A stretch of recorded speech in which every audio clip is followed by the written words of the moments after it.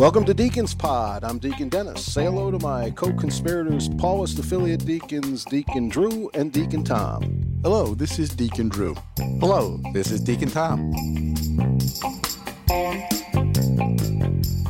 Well, it's good to see you two again. You know, we only get to see each other by way of Zoom, except maybe once a year somehow we get together at some retreat house. Tom, Dennis, I'm always happy to see your smiling faces on the Zoom. So what have you been doing? Anything going on? Any plans coming for anything? Vacations? Vacation? Yeah. We're retired. We're on vacation every day.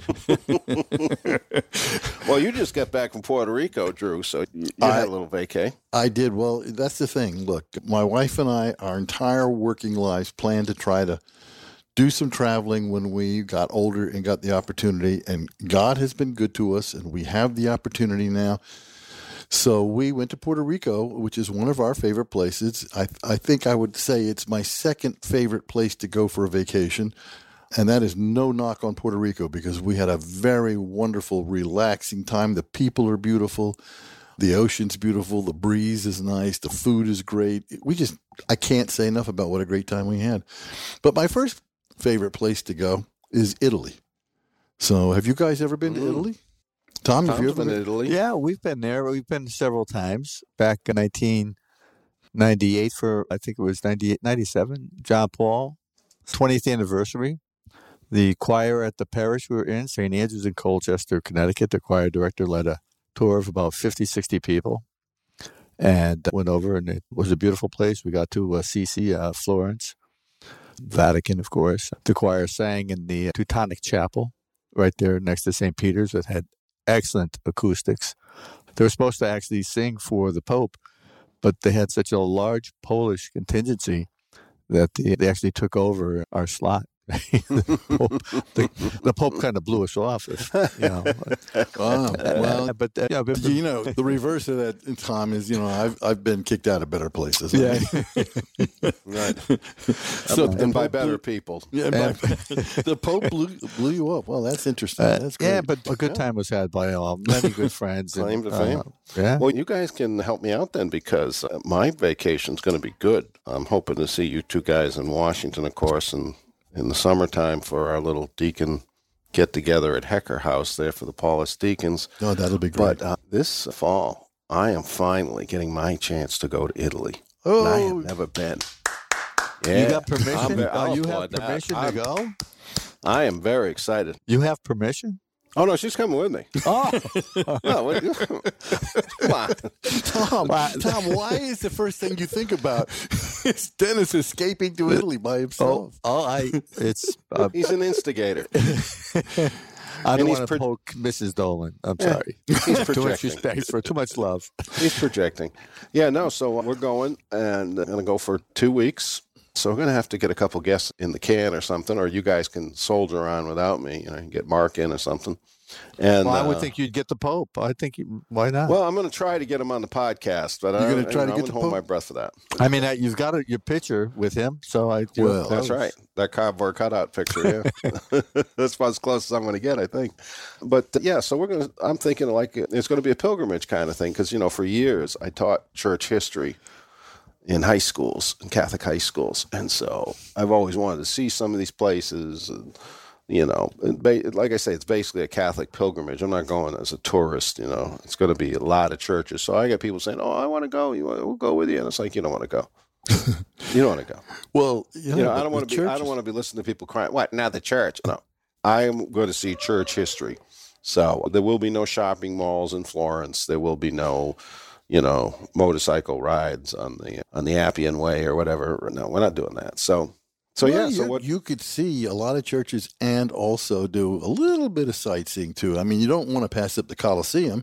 That's I'm going to see that. That's stuff. a religious place. The big ones. So many of us got killed there. Yeah, no, I want to see the big ones, the usual tourist places. And I'm also planning. I'm going to hit Assisi. I want to see that. And I want to see, and then from Assisi, I'm going to go to Fabriano to see the tomb of Saint Romuald. It was one of my favorites. And, I got a bunch of saints I'm going to be calling on, checking them out, and all that. So we've had some tremendous results of when we go to Italy, we do what you're talking about doing, Dennis, and that is we stop in every church we come across. Well, that's a lie, because if you stopped at every church, you'd never finish your trip. You wouldn't get down the street. Exactly. So, but we stopped at so many churches. And of course, you can't stop in a church. First, you look at all the wonderful art they have on the wall. I mean, some Caravaggios, Botticelli's, I mean, they're all, it's ridiculous. But we pray.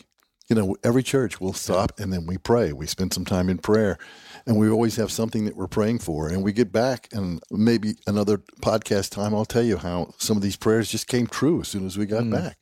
Babies were born. People got jobs. I mean, it's amazing. Isn't there some old devotion or something? If you go into a new church and you, for the first time, and you say a prayer, you get a wish or something. I mean, some kind of folk Catholic thing. I don't know. Isn't it? Isn't that a thing? I didn't make that up. I don't know. No, you didn't make that up. Sounds like it works. I remember hearing that from nuns. Yeah, always say a prayer.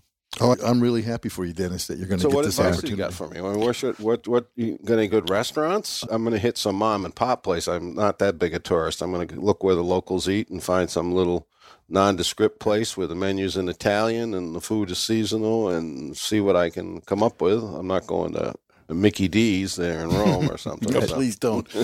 And they're so good about that. You would just walk in, and I never had a bad meal, and I never had a person not be nice to me in a restaurant. And you just say to them, bring me what you... The first time we went to Italy, we went down to the hotel, down to the desk, and I said, I need restaurant recommendations. And they start to talk, and I said, but before you do, please, I want to know where you're going to take your wives and your mothers. So they all get together and they huddle. They actually walked away from the desk to huddle, and they came back and they gave me this place. We still go there. It's a fantastic place. There you go. That's what you do. That's like Debbie's job. You know, Debbie with all her friends, my wife being a nurse, you know, they all come up to me and say, well, what's the story on this doctor? You know what I mean? Like, this is the guy who thinks he's operating on my husband. And it's like, oh, yes, oh, yeah, he's good or whatever. You know, the nurses know. It's, it's kind of that kind of thing. Right. But even I went out looking for a walk to find a corner store, which you couldn't find. But finally, after a while, I came across this little no advertised space that had the cheese hanging inside and the Chianti bottles of wine. So that's basically, they might have had some grapes and a couple pieces of fruit. That's it. And so I got some bread, some wine, and some of the cheese. It was unbelievable. The flavor that you got from the wine, it was earthy. The cheese was excellent that you could never get here. It's almost like being in Ireland to have a Guinness. It's just totally different than what we have in our processed food here. But food was always excellent. They do a nice job. What other towns, Dennis, are you hoping to see while you're there? Assisi, Fabriano, which is a little jaunt while I'm in Assisi, a little further to the east. And then, so this is all off of Rome. And then down to Monte Cassino, I want to go down that area and see Benedict's place and all that. And there's a few other places in between. And then the second week, go down to the Amalfi Coast, Naples area, and beautiful. See Alphonsus Liguori and some of the other guys. St. Paul of the Cross. No, St. Paul of the Cross is in Rome. A lot of them, I was surprised because I know like founders of religious orders and stuff that I had taught about or read about that. They're buried in Rome. Mm-hmm. You know what I mean? Like, he was up on that mountain, but if you want to see him today, he's downtown. So, you got to figure that out. So there's a bunch of those, but, mostly just to see where the history was made. And I don't know, is the Milan Bridge still there? Can I go see where Constantine fought the battle or... That's a question I don't know. I don't know the answer to. You've been there all these times, so I guess you didn't see that one. Well, I've seen a lot of it. I haven't seen it all. There's miles to go before I sleep. Exactly. The Battle of the Milan Bridge made Christianity legal. Remember that? The catacombs, we got to those are just breathtaking. Like, wow, what went on there? That's on the list. What was where Peter turned around? What's that? Quo Vadis. Domini. That's such a out-of-the-way place. And it's basically, there's nobody there. It was just almost abandoned, I would say. Yeah. Yeah. Well, I want to go to the Mamertine prison, which is where Peter and Paul were held, and Paul had his head cut off. And, there's a bunch of places, and some of them aren't, big tourist attractions. That's the other thing. I want to go to the Chiesa Nova, the new church, which is, I understand you can still go into the rooms that St. Philip Neri lived in, who is a patron of the Paulus. Right. The laughing saint, the saint of humor. which I think we could use a whole lot more of in this organization. So he's one of my favorites, and I think you're going to have a wonderful. I know you're going to have a wonderful trip, and I'm excited. And I'm just thinking, if you really want me to go with you, I mean, I could probably swing that. Tom, can you handle the podcast for a couple of weeks? I'll go with you. Well, if all three of us we're all going, man. If we could take the podcast on the road. Yeah, exactly. Live from the forum, the Deacon Pod. All right. Speaking of podcasts, we have a great guest today. I can't wait to talk to her. I know you guys also are looking forward to it. So I think we should move into it right now. Get some culture. Let's just move on. She is very cultured. Kate Williams. We're going to be talking to Kate Williams. From lowbrow to highbrow. Just like that. She's going to raise us up. So let's go see her now.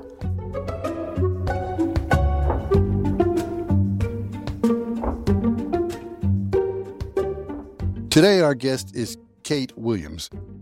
Kate is the Vice President of Sacred Music at GIA Publishing. She has earlier earned her bachelor's in music composition at DePaul University in Chicago, and she also got a Master's of Arts in Liturgical Studies at Catholic Theological as a Bernardine Scholar in Chicago. But perhaps what brings her near and dear to our hearts is that she is a parishioner and a contributing parishioner, I will say. She is a music minister at Old St. Mary's Catholic Church in Chicago, which is a church you may or may not know that is staffed and run by the Paulist Fathers. Kate is a composer of music. She's a performer of liturgical music. You can find her on Twitter at RealKateJane. That's Real Kate Jane, Jane. And she's our guest today, and we welcome you to our podcast. Kate, how are you? Thanks for having me. I'm doing very well and excited to see all of you, at least in this virtual platform. Thanks for having me. So, as we start off, why don't you tell us a little bit about yourself? How did you come to find yourself at Old St. Mary's? How did your life bring you here? All right. Well, I'm from rural Iowa, a very small town called Sibley, Iowa, which is in the northwest corner of Iowa. So close, in fact, to the border of Minnesota that my first church family is really in Minnesota, in Worthington, Minnesota. Worthington, Minnesota happens to be the location of a few factories that hired really large population of immigrant peoples, which made for a very diverse and vibrant worshiping community in the context of that, the diversity of the area. So even though it was rural America, rural Iowa, rural Minnesota, my church was only half English speaking and half Spanish speaking. Largest influx of immigrants coming from Mexico and Guatemala, as well as we had a big Laotian population there. And so I had this incredible experience of a very big tent approach to church. And my first music ministry responsibilities that were more serious when I was first an accompanist for a choir was with a coro hispano. So I know most of the music in my early music ministry days are actually from the Spanish-speaking tradition. I really fell in love with it when I was in high school and decided to pursue music professionally. I thought I would end up in music education. So I went to DePaul University. They have a very conservatory style, excellent music school there. So that's where I got my degree in composition. That's how I ended up in Chicago. I love Chicago so much, just never left. Met my husband there, got involved in not so much, at least not right away, music ministry on campus, but I was involved as a music director at St. Clement, right there in Lincoln Park, not far from DePaul University. And then I was a music minister briefly, the interim music director for Loyola University's campus ministry program, and spent the largest chunk of my music director career at St. Nicholas in Evanston, which was a diverse church, very similar to the one that I grew up in. I learned a lot in that community and really made it home.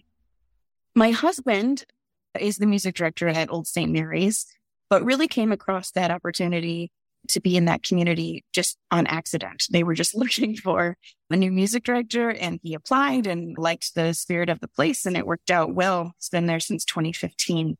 And before that, we really didn't know much about the Paulists. So there's a brief period of time where we were both music directors. He at Old St. Mary's, I was still at St. Nicholas. And so even though after he started as the director there, I didn't really come to know the community. I was busy with my own church, and my own church at the time had a really kind of series of unfortunate events in terms of a tough pastor and a tough transition. And so I discerned out of parish ministry at that point. It was one of those things that can definitely lead to like burnout, which Right. I'm sure you all are familiar with, and so are many of your guests on your podcast here. So I was burning out of parish ministry, happened to come to this opportunity at GIA, first as the assistant senior editor. And at that time, I very cautiously approached just music ministry from the perspective of a parishioner at Old St. Mary's, since that's where my family would then go on the weekend. Sure. And really, that most of that time that we've been involved at Old St. Mary's has been under the tenure of Brad Schoberly. He's been the pastor for most of our years there. But I would have to say I didn't start getting super involved until I met Stuart Wilson Smith, who now is one of my closest friends. And I think he's doing amazing things. And I'm very happy to be a small part of what happens at a church like Old St. Mary's. Well, Father Stu Wilson Smith, as you know for sure, is one of our very first podcast guests. And he's an old friend of the podcast, and he's a personal friend of all of us. He's a wonderful priest. Let's go back a little bit. So at some point in time, you told us you went to work for GIA, and you've worked your way up to be the vice president of sacred music. And I know that I think last year you floated out the new hymnal, Gather. Yeah. That's a hymnal that my parish has been using for 30 years. And we don't have the new volume yet, so I'm going to have to do some fundraising in the parish to get it. Last time, the Knights at Columbus. In fact, maybe I'll just go to the Knights and say, guys, you got to do it again. It's time. Yes. So, well, I'm happy to help make that happen. Happy to make a sale on an interview anytime. so you compose music, correct? I do, yeah. Okay. And I know that you perform music at church, and I also know that you perform on Twitter. And I just tell our listeners that so they can really go and get, anytime they want, they can just go to Real Kate Jane and find your music, and because it can be very calming, relaxing, and soothing. You have a beautiful voice, and you play a beautiful piano. And I want to go from the big to the small. And the big is, what is the state, from your perspective, from where you sit, of parish ministry today? Now, we've been through the pandemic. We had the abuse scandal that affected everybody in the world. We've had all these problems. And here we sit now, almost, I hate to say post-pandemic, but we are coming out of it, I think. And what do you believe the state of parish ministry to be? And I will tell our listeners that this is a loaded question, because if you know anything about Old St. Mary's, they have a very vibrant parish ministry. They have a lot of things going on. And maybe we can use some of this discussion to give ideas to people out there who are trying to rejuvenate their parishes. Well, thank you for asking. I think a very popular answer to that question often turns into a narrative of decline, of who's not coming back, who we don't see in the pews, what it was like in the good old days. And I love to offer a counter observation to that type of a narrative, and one of the things that makes it so easy, I think, for me to get really excited about ministry as exemplified by the Paulist fathers, is that they seem to understand in a particular way how to make the marginalized peoples the center of the story, in a very similar way to the way that Jesus did. Jesus was always making people who were made to feel less than or cast aside actually the protagonist of their own story, and call everyone else's attention to that too. And what I find when you do that is how much, in an overwhelming way, how much life, vitality, vibrance, and real joy is there.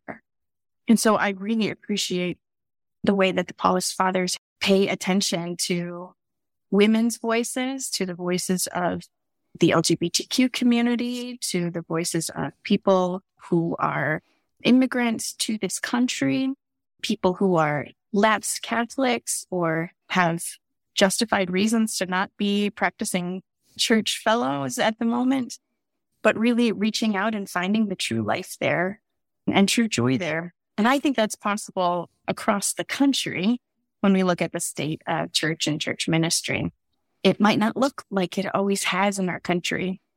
And to be very specific about that is that I don't think that the places where the church is really growing and thriving are not white, and they might not be exclusively English speaking.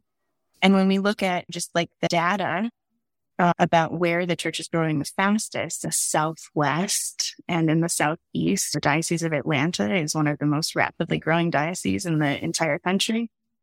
We really need to open ourselves to different styles of worship, different styles of music in particular is something that I feel attuned to, and ways that we can really lift up the sacredness of each individual's life, each individual representation of image and likeness of God. I think when we do that, there's some really amazing things happening. Tell us how music can help that process, how music can help make a parish more inviting and welcoming. And can music be a positive force? And if not done correctly, can it be a negative force? Oh, 100%. Just on like the very like biggest lens view here. We know that like very commonly people will identify the homily and the music as two things that will either make or break someone's ability to feel like they belong here, or they can make things work here. They can be part of this community. And music ministers would probably go one further and say that, well, no one leaves church whistling the homily. So music is so easy to take along with you. But I like to start at a very, very internal type of a level and just ask people, what happens to you? Or have you ever tried to sing when you're angry? You can't do it.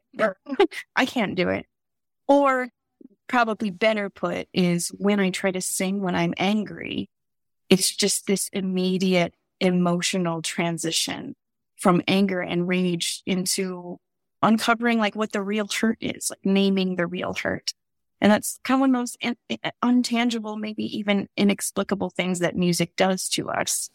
And part of that is because it's an embodied experience. It's not something that we just listen to, especially when we're at Mass, but we're called to participate. We're called to make our bodies vibrate with the sound of our dialogue with God and with God's people. And when we do that, when we put something into our bodies, it can have extremely powerful effects in ways that we don't even know are happening.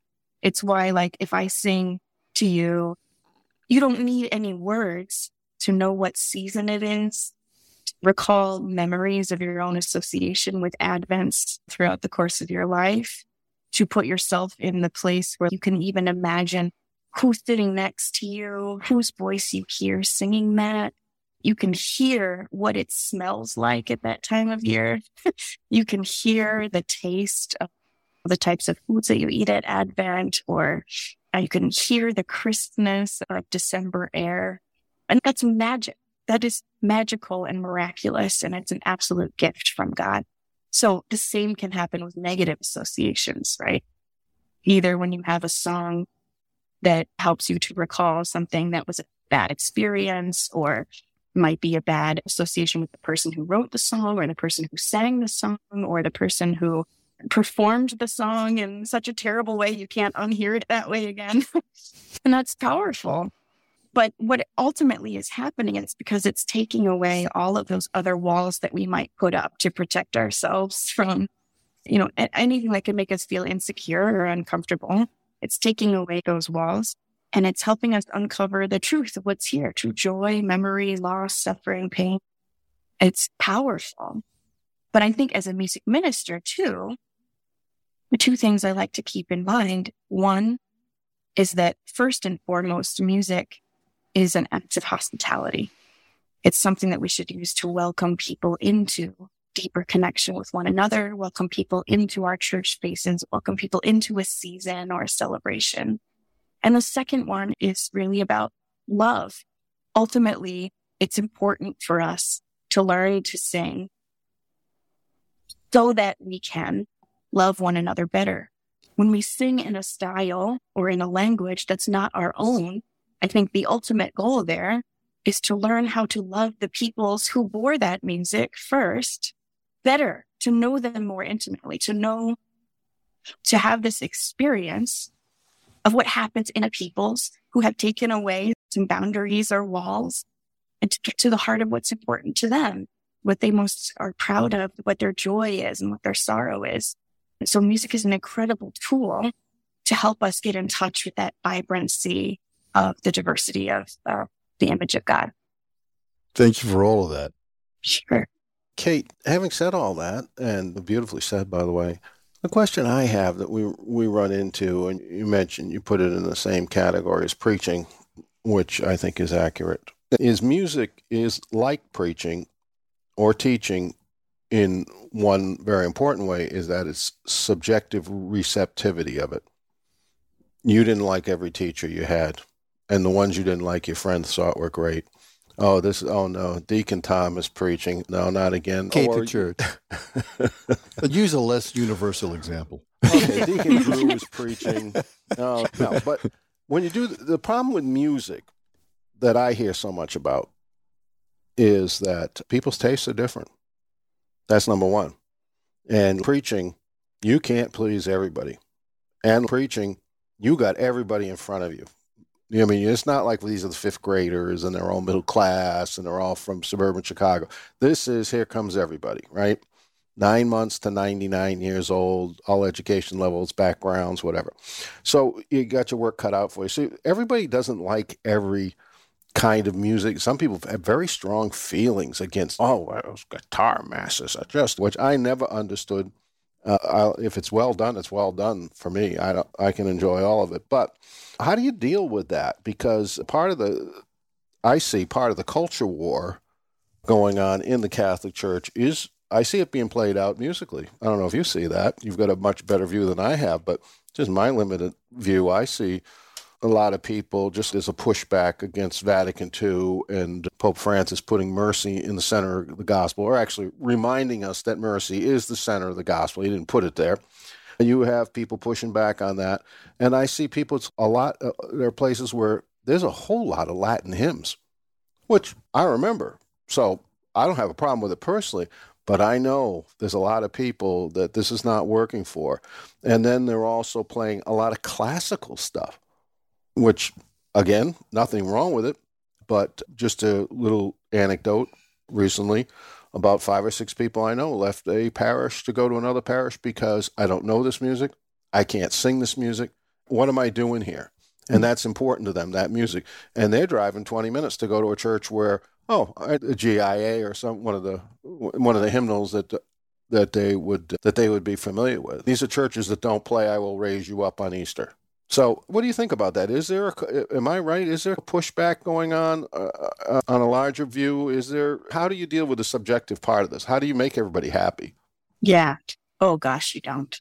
I think the music wars, I think in reality, were actually much more polarized probably about 25, 30 years ago, when people were just starting to figure things out, feel comfortable about things they figured out after Second Vatican Council. And there were definitely camps of people, right? The camps of the guitar mass or folk mass people and the camps of the organ mass or the high mass people. It's stuff I really do think shook itself out over the years. And people figured out, for example, I'm a pianist. I'm a hack organist. You do not want to hear me play the organ. I'm a pianist. I grew up around a lot of guitars, and yet I could feel very comfortable singing Regina Coeli, Alleluia, those old Latin hymns for any season. And I feel comfortable doing that because I found a way to enter into them, to make them mine, to figure out what is valuable about them.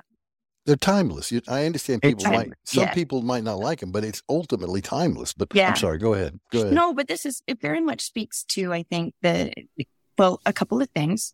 One, now that we have so many social media platforms where you can hear any opinion you want to hear, you can get validation, you can get a confirmation on any opinion you might have about anything on social media. And that's just true. And in fact, though I think truly the ones who are most polarized are much smaller groups than they may have been 30 years ago.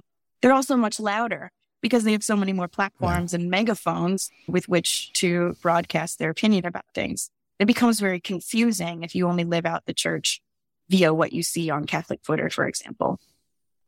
But it does indeed, like you're saying, still happen where people will say, this is not my genre. This is not the style of Catholicity that I feel serves me best.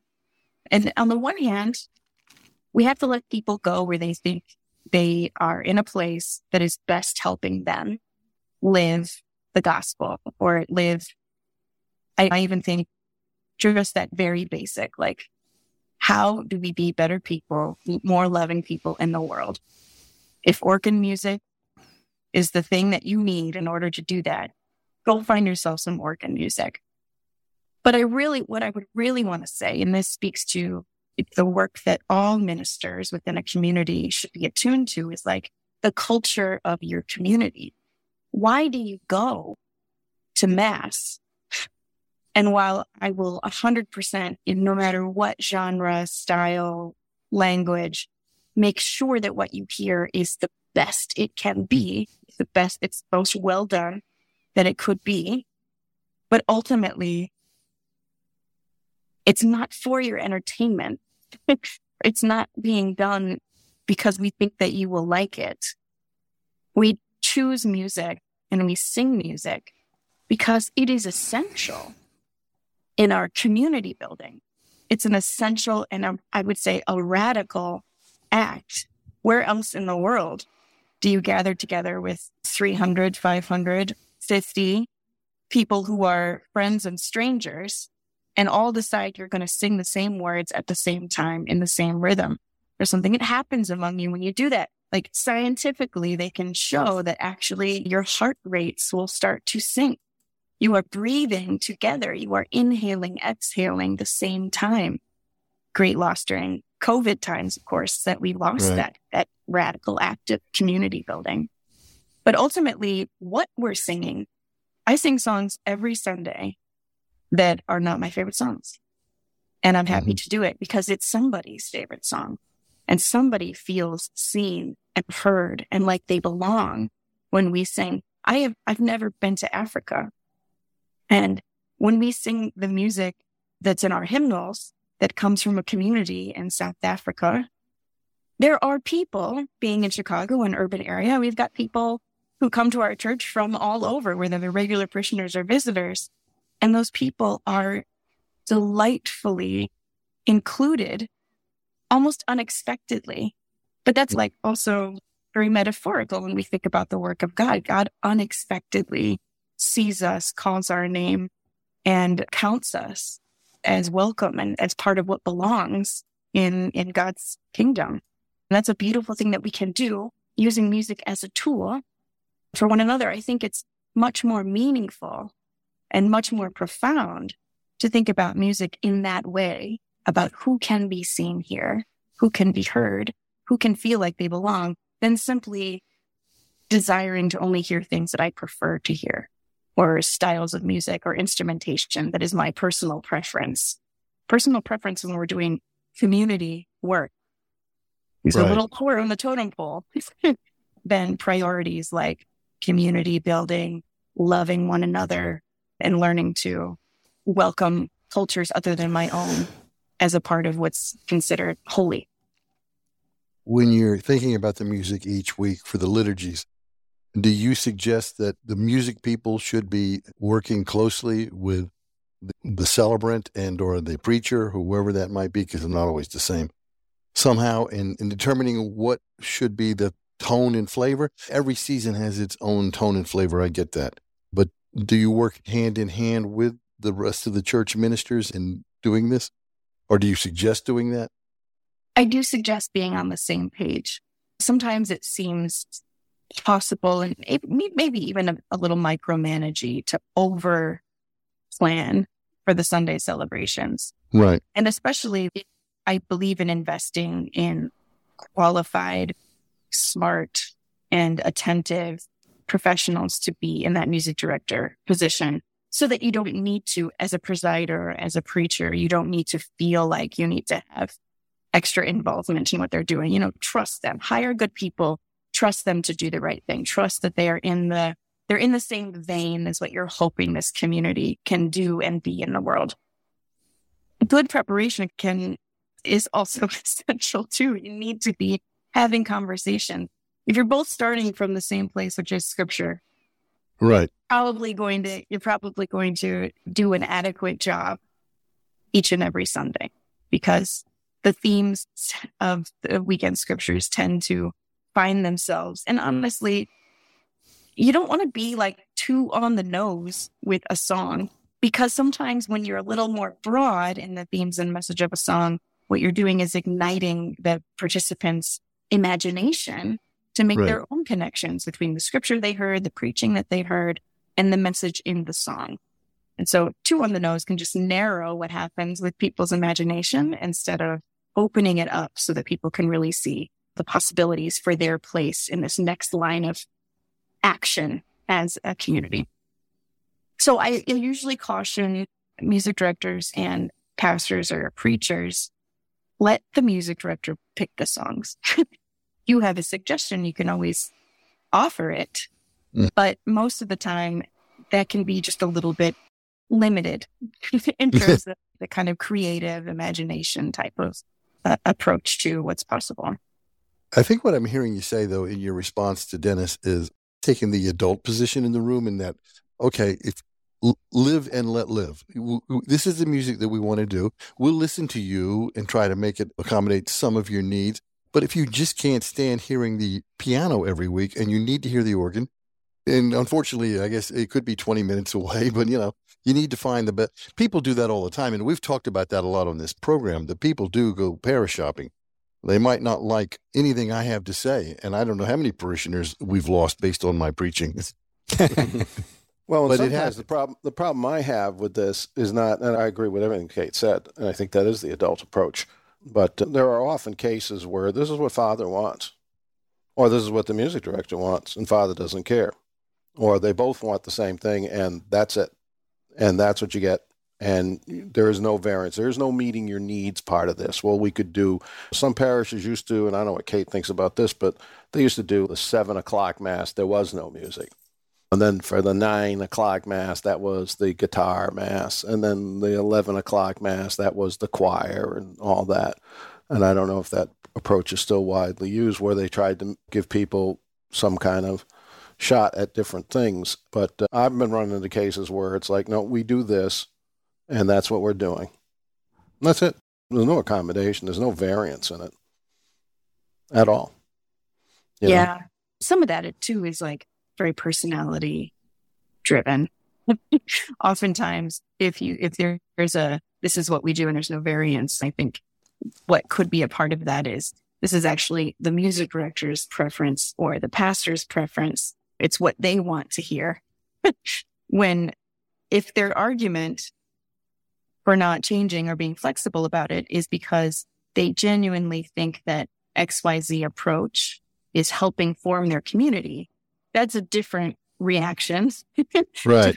to request for variance than is, well, Father thinks that organ music is better than guitar music, or it's holier than guitar music. It's more sacred. It's more solemn. Well, I think those are things that is our duty and responsibility to call into question. What do we really want music to do? I know that there are lots of places to do different styles of music based on whatever Mass time it is. So either like the quiet Mass is often the early one if they do that.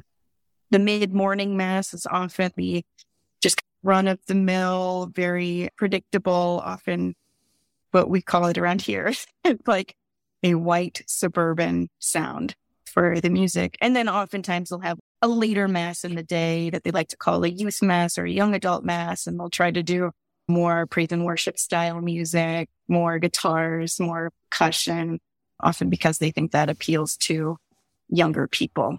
All of those are like valid things to do depending on your community, your location, and the conversations that you've had within that community. What I worry about sometimes is that if it's always these staunch groups of people within the same community, especially, who always, they'll call themselves, oh, we go to the praise and worship mass, or we go to the quiet mass, or we go to the, oftentimes they'll even say the main mass, if it's like the mid-morning Sunday mass. And I think that it's important for those communities to be aware of the way that people talk about themselves within the community and the hierarchies and divisions that creates, simply because of a genre difference. Maybe as a general rule of thumb, it works for a community to have a different style of music at each mass.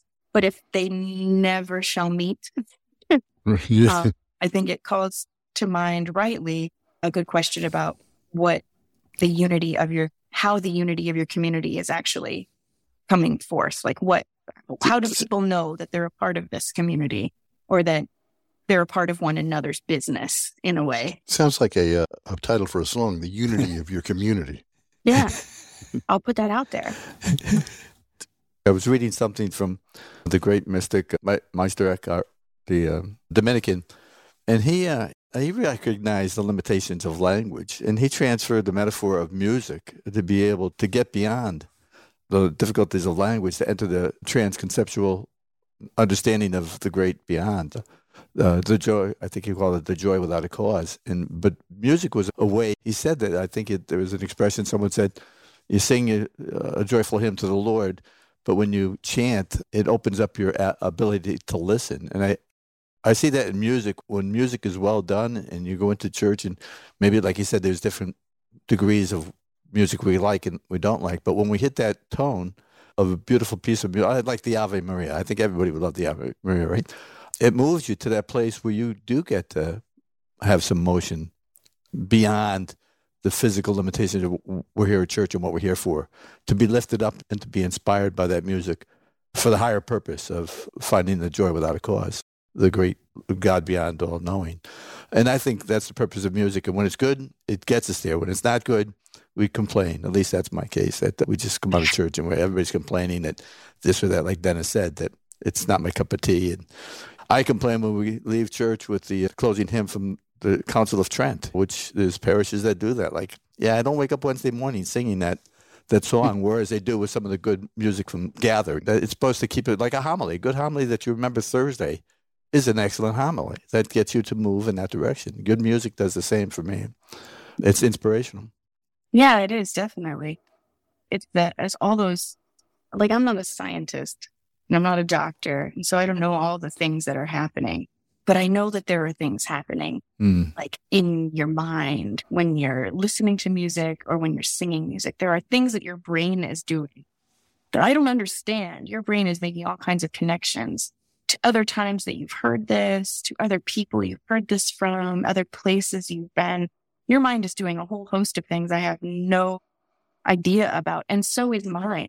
And we're all bringing that just cacophony of memory and remembering of one another in that same moment, sometimes taking the same breath. And you're right, listening to each other better and deeper in a way that we can't really do it without that kind of accompaniment in terms of music as our life's accompaniment to keep us on track, keep us on pace, help us sit with one another and bring us from point A to point B. That's this marker of time that is really powerful. I know that you mentioned that, and it just makes me recall experiences in my life, like being home from college and waking up on a Saturday morning with my mother cooking bacon. Like when I smell bacon now, you could get transported in time. The smell, all the senses come alive in it. Like you mentioned, the brain does these things that we're not even aware of. Yeah. And I think that the masters try to engage us in being aware and to listen and to be awakened to the reality, much deeper reality of the experience of God through all sight, sound, all our senses. There are studies that have concluded that having children and babies, infants, and small children listen to Mozart will increase their capacity to understand math. Because apparently, and I may have this somewhat wrong, but apparently Mozart's way of composing music tricks the brain into doing a numerical sequence. Sure. Okay. Yeah. Yep. So there's just so much to know about that. I'm lucky because I'm in a good parish in several respects. It's not a Paulist parish, but it's a good parish. And we have good music ministers and have had for a long time. And every once in a while, they'll deviate from the gather, and they'll be like old Southern spirituals or songs maybe from Africa that have a more syncopated rhythm to them. And as soon as they start up, this has happened to me a couple of times. I'm like, I wonder how. And before I know it, a congregation is in this old traditional congregation that I am in. And I shouldn't say old, I should say aging, somewhat traditional congregation I'm in, are into this music to the point of sometimes, like at the end of the Mass, if it's they'll clap, they'll like all applaud and walk out all happy. All I'm trying to say is you never know if the music is good, if it's performed well, who will buy into it and find some spiritual accompaniment, solace from it. And it's a little similar to sacrament in that way. It's beautiful. It in and of itself has qualities, and also the intention behind it is such an important part of sacrament or of music itself. So I mentioned that the first opportunity I had to be an accompanist regularly for choir was in a Spanish choir. I was 14. I was barely learning the piano still. I didn't know Catholic liturgy, and I didn't know Spanish.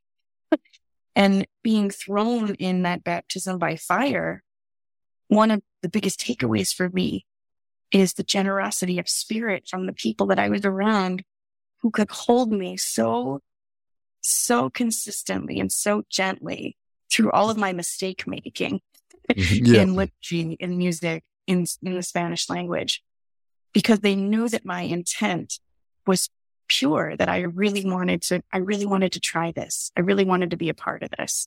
And I really believed that I could. And they believed that it was important I was there. And that was some of the beautiful part of it too. I think one of the things that I don't have an answer for, but I love to think about as a musician is just my own personal definition of beauty. What is beautiful? Some people define that by genre. Some people define it by perfectionism or excellence in delivery. But there's beauty too in just the intent and the hopefulness in belief and in trying and engaging, in failing and getting up and trying again, and in forgiveness. There's beauty there too. And all of that can be found in the world of music ministry too. That's wonderful. Kate, thanks so much. Let's move to our prototypical Deacon's Pod question. And that is the audiences that we're looking for, the people who are on the margins. We hope to give them some hope and some reason to stay in this church. And we hope to give this people some reason and some hope to come to this church because of the beauty we find in it, the beauty through the music and through the liturgy and through the spirituality that our church has. So to put you on the spot, if you know that there's somebody who's like hovering around the door of your church, either they're on their way out or they're on their way in, but they can't make a decision one way or the other, do you have something to say to them? Do you have a way to approach those people? Yeah. People who are on their way in or who look like they might have at one point given a glance and considered on the way. Paulists in particular are good at doing this too. Just saying, come and see what we're doing in here. I'm inviting you to come in this way. Because I think what's here is really special. And I hope that because you know me and things about me, and you know that you don't trust everything about me, but you could trust that things that I care to spend my time on, there might be something there. And I'm telling you, I'm choosing to spend my time here in this community. I'm choosing to spend my time praying in this way as a part of this tradition, in spite of, sometimes it feels in spite of. One of my closest friends actually is not Catholic, but she's often like, how can you call yourself a feminist and a Catholic? And I always think, how can you call yourself a Catholic and not be feminist? That's part of the game, right? We have to care about people who have been marginalized, who've been oppressed by systems or by other peoples or by time or by interpretation of law or scripture or anything else. So I just say, come and see. I think we can do stuff here. I think we're not going to have all of our dreams realized in our lifetime, but this is a very long 2,000-year-old love story. And we got a chance to be a part of it right now. We got a chance to be a part of pushing towards the next steps, towards kingdom. And if they're on their way out, which usually the people who I meet who are on their way out, the majority of them, at least in my life, the majority of them are young women. And they have completely valid, important reasons to do that. Right. And I think it's important that they know that they're not trapped here. And it's important to know that taking a break is okay. And even if you need to take a break from church, God's not taking a break on you. And if or when you figure it out and want to come back, that door is always open to you, and I will be here too. Because there's people who did that for me. Like, I haven't been totally consistent through all of my life. When I was in college, I've taken breaks too. And when I got lost enough that I needed something to put me back, something to keep time with me while I figure out the big questions of life, there have been people who said, all right, come back. And that's ultimately why, even if I personally need breaks at any point in my life, I try to be also really vocal about when and why I'm not taking a break right now. Because I believe in what my community is doing. I see a place for me there. I'm surrounded by good people who, even if they disagree with each other, are basically rowing the boat in the same direction. And that's hopeful. And sometimes they're not using the oars, but okay. Yeah. I agree. I agree with you. Right. They get to coast sometimes. Sure. But there will always be people like me who find themselves in a church. And I don't want them to only be greeted by those who have a very strict sense of who's allowed here and who's not, and how you have to conform yourself to be welcome at this table. I don't want them to only find there will always be those kinds of people, and there will always be seekers. And I want them to find people who have an open and embracing sense of what it is to be a child of God. Thank you for that answer. And I think one thing that you saw, all of it resonated with me, but one thing particularly resonated with me was to be sure that we validate those people who feel that they need to take a break or to leave or to walk away and to figure out what's going on. Because as you said, they most often, if not always, have a perfectly valid reason to do what they need to do. And even if we don't think they have a valid reason, that's not the right answer. Their reason is their reason. And it's important for us to be standing there waiting the prodigal son. The father basically didn't wait for the son to come back. He ran out and met him in the road. And when the son began to apologize, he said, shut up. We're going to have a party. We're going to put a ring on your finger. And we're going to kill the fatted calf. The vegetarians are invited too. This is going to be a party because you thought about coming back. So, yeah, that's right. So if someone is looking for hope, to stay in the church, what hymns can you think of right now that are giving you hope? Any new music or even old hymns, anything at all that you would suggest having that person listen to that music that would give them hope to help them with whatever problems that they're having right now? Well, one thing that really gives me a lot of hope and a lot of joy right now is the music that Roger Holland is writing. Roger Holland is from the Black Catholic tradition. He is professor of music right now at the University of Denver. He's an incredible musician, but the music that he's writing right now is very clearly, it's brilliant. He's an amazing musician. He knows what he's doing, both compositionally and by technique. His singing, his playing is incredible. But what he's doing, his gift to the church, is lifting up the legacy of his peoples. And he is showing us not just how, for example, not just how African-American spirituals can be added into the liturgy, but he's showing us how they're an essential part of what it means to be Catholic and to be American. The new music that he's writing across genres, one of the things he's really passionate about is not pigeonholing African-American people or Black Catholic people into only writing gospel music or only singing the spirituals, but in fact, Black Catholics and African Americans throughout all denominations write in a plethora of genres, just like any other composer. And it's good music. So he's exemplifying how to break down some of these boundaries of what might be our stereotypes or our just natural assumptions based on what we have heard in our lifetime. And that work of boundary breaking, I also find very consistent with the work of Jesus. Jesus was interested in boundary breaking, and so is Roger Holland. And anytime he writes a new piece of music, a couple of favorites, like literally before this call, my whole office is jamming out to his song called Building Up the Kingdom. It's so hopeful. The refrain is, I want to be used for the building up of the kingdom of God. Keep me fast to this task. I want you to use me for this greater purpose. It's a beautiful song. The other one of his that I'm really into right now is called All of Me.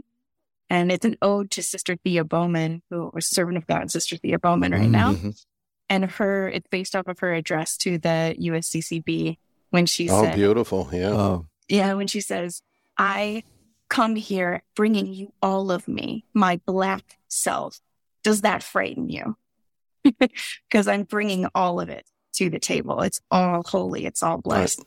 And Sister Thea is servant of God, for those who don't know, means that's the first step on the road to sainthood. So That's she right. is up for canonization. But I have goosebumps right now just talking about it because Yeah, I it can see you're into it. Yeah.